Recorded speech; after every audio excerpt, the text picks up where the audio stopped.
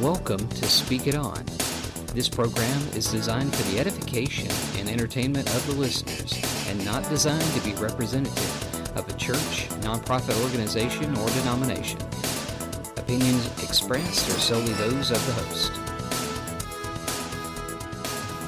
Hey, this is LA. Welcome back. So, I wanted to mention a conversation I had with a friend of mine. I had a conversation with him a lot. He and I talk quite a bit because he's been to seminary and I've been to seminary, and we talk to each other about different biblical things as growing, kind of a partner in growing type thing, which I highly recommend you do. And I've mentioned to him about studying Hebrew, studying, Jewish history, church history, things like that. And that just really, just kind of rubs sideways some days. And one thing that he mentioned to me was, why? Why do I need to study Hebrew? Bible's in English. Why do I need to study, Jewish history? I've got it right there in the Bible. All that stuff detracts from things. It's all confusing. And it's interesting, the stories you hear from different people who've gone to seminary concerning studying the biblical languages and history. And let's just be honest. I mean, if somebody says, hey, would you rather go to a movie or study history? Not going to take long for most people to say, what movie is it? Or even biblical languages. When you talk about Greek and Hebrew to people, immediately they think you're talking about advanced calculus. And languages, especially to people in the West, by the way, who are not multilingual, like most everyone else, in Europe anyway, think of learning a language as, something you force someone to do. Why in the world would you learn a language willingly? Good grief. We speak English. You can get English anywhere. Most everyone understands English. Yeah, that's true. However, here's the things that I've mentioned before, and I'm not going to belabor that, but when you get into the language, you get into the culture, you get into the people, you get into the way they think. And Jesus spoke Hebrew. He taught in Hebrew. Did he know more than one language? Oh yeah, he sure did. He knew Greek and Aramaic. Aramaic was the marketplace. That's where you bought your stuff. And Greek was where everybody, pretty much what everybody else was talking. All the Romans were not talking Latin. Latin was the only, was usually the official document language in the courts and in Rome and stuff like that. Everywhere else, they taught Greek. In fact, strangely enough, the term Koine Greek, which is the Greek they study for the Bible, for the New Testament, Koine means common. And the reason it's common is because Alexander he took over the whole blooming planet as far as they were concerned. I mean, he conquered all of the known world at that point, and he said, okay, you're going to speak my language, and here's what it is. Interesting story, that one. According to the story, when Alexander the Great conquered Greece, everyone spoke different different Greek languages. The Spartans kind of had a hillbilly Greek, and everybody in Athens spoke a real classical, stuffy Greek, and so basically he got together and he said, okay, look at this, guys. we're going to boil all this junk down, and you're going to speak my Greek. And pretty much that's what happened.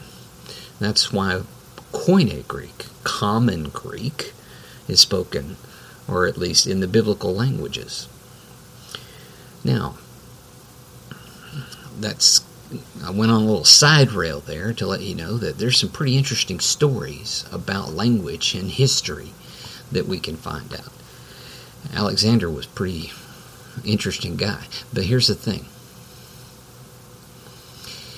Most evangelical Protestants want to know why. We always want to know why. Why? Why should we study Greek? Why should we study Hebrew? Why should we study the history, all this stuff? It's crazy. Well, when I was asked that question by a friend, I guess my statement to him went something like this.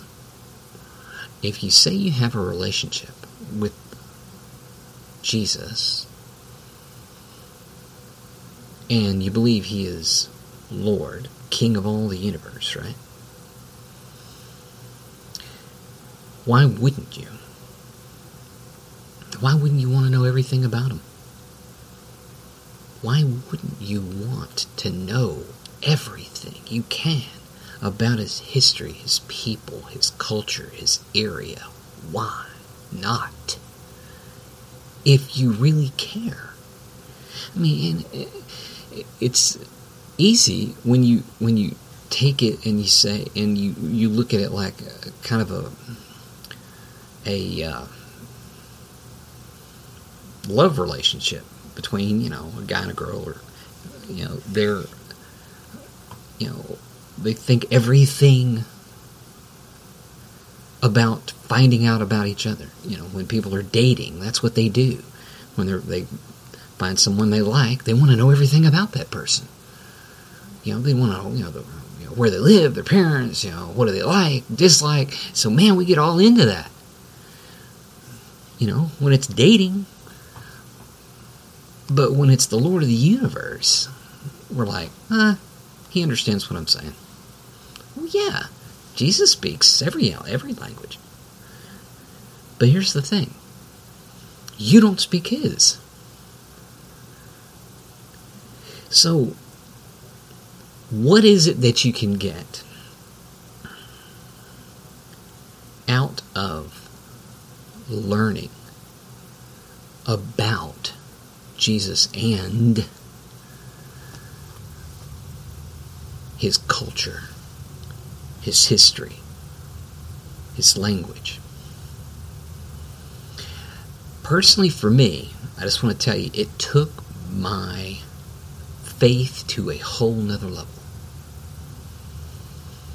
Because all of a sudden, there was a reality that starts to sink in. And it's like learning another language, okay? I mean, in Europe, most everybody's multilingual. In the West, not so much. We're very lucky if we know some Spanish, or, and that's it.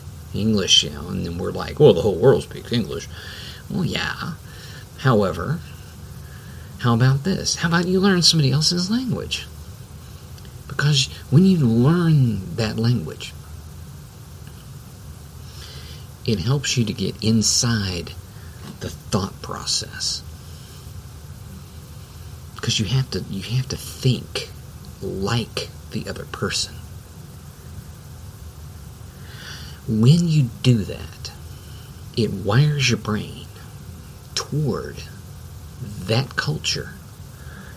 And I've mentioned before, there's some online classes that you can get to from Hayden Robinson. Okay, he's in homiletics, which is a fancy word for preaching. But he mentions really getting into the language, the culture, and the history. And by starting with the language, and you don't have to be a university professor.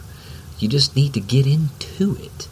It opens avenues and understanding that really you can't get any other way.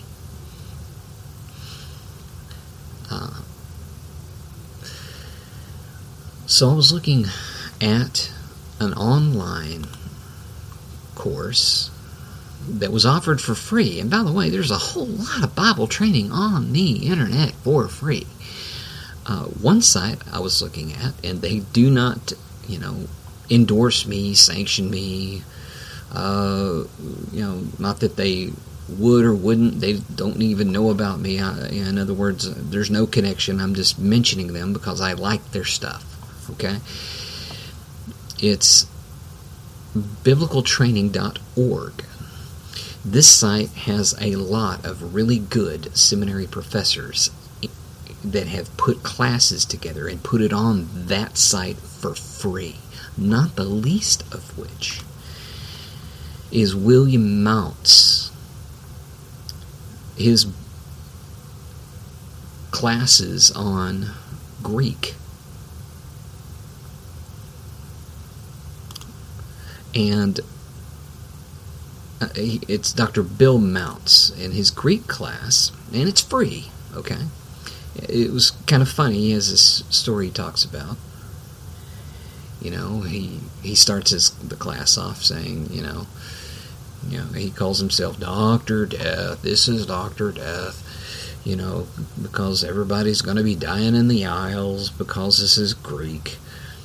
And he says, look, and I love the fact that at the very first class, he starts talking about, look, it's not as hard as you think.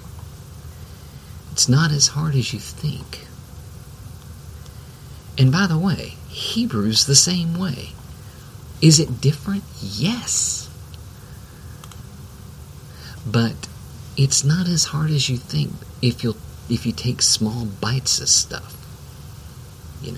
Go at your own speed. But it can open up understanding of things. And by the way, take not just the biblical languages. Take some other courses and stuff online. Be smart as your pastor. Be smarter than your pastor. Challenge him to be smarter than you if you're really, really smart. So, do that with your Sunday school teacher.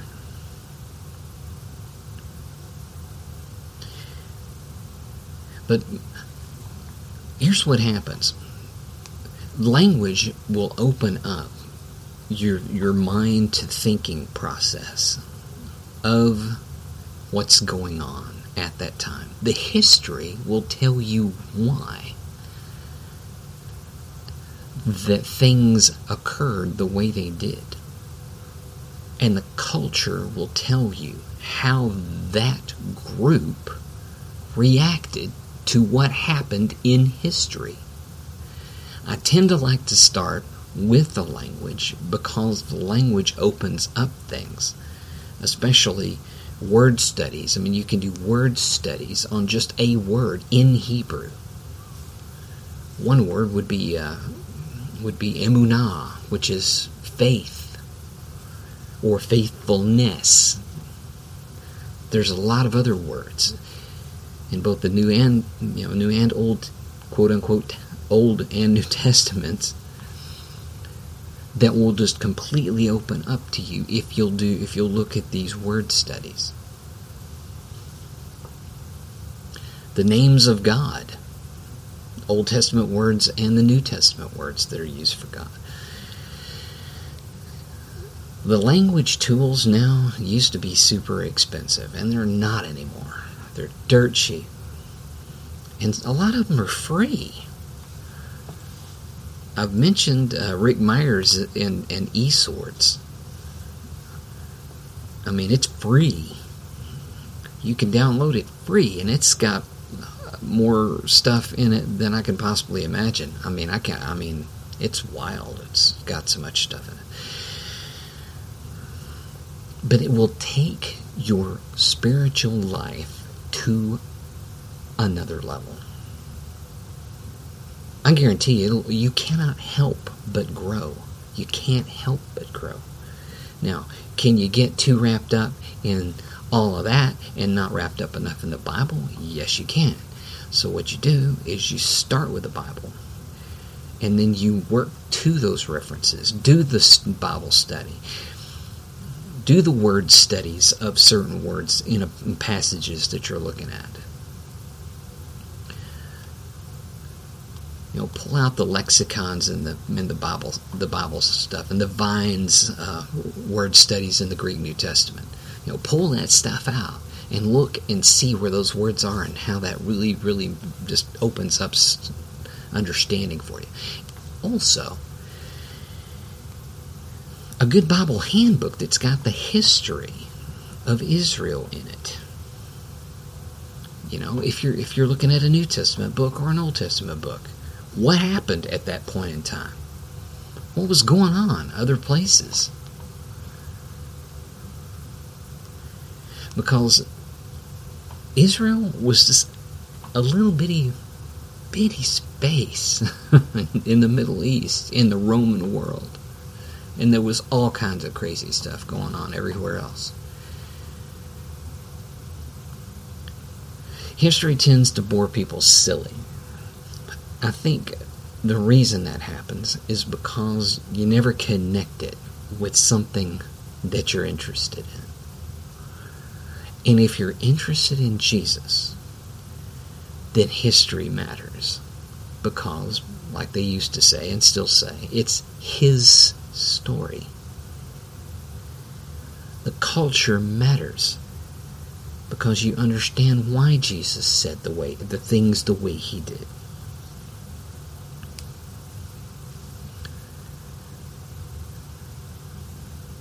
You find out these things. And why does the language matter? Because you find out that English, even though there's a ton of people speaking it, doesn't tell you the nuances in the language that can really, really mean things. English, we say love. Greek, I think you got 4 different words for love. You got or 3 I can think of off the top of my head. Agape, which is God's love, and eros, which is sensual love, and phileo, which is brotherly love, and there's others that you can just keep going. So you see what I'm saying? Everything has its limitations. But if you will spend the time, and it doesn't have to be a lot of time, it can totally take you to the next level.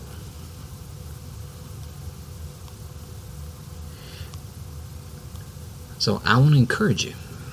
I wanted to keep encouraging you to keep on keeping on. Every church ought to be a seminary. Every church. And every believer in Jesus is a disciple, and a disciple is a student. Whether you like it or not. That's the way it happens. We belong to Him.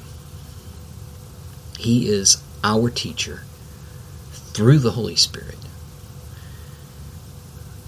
So that is where the relationship starts. And Jesus, the rabbi, the teacher, wants to teach us. But we have to be teachable. How teachable are you? How teachable are you? If you're in the West, God bless you. Because, sometimes we're not too terribly teachable. We don't even speak the languages of people around us.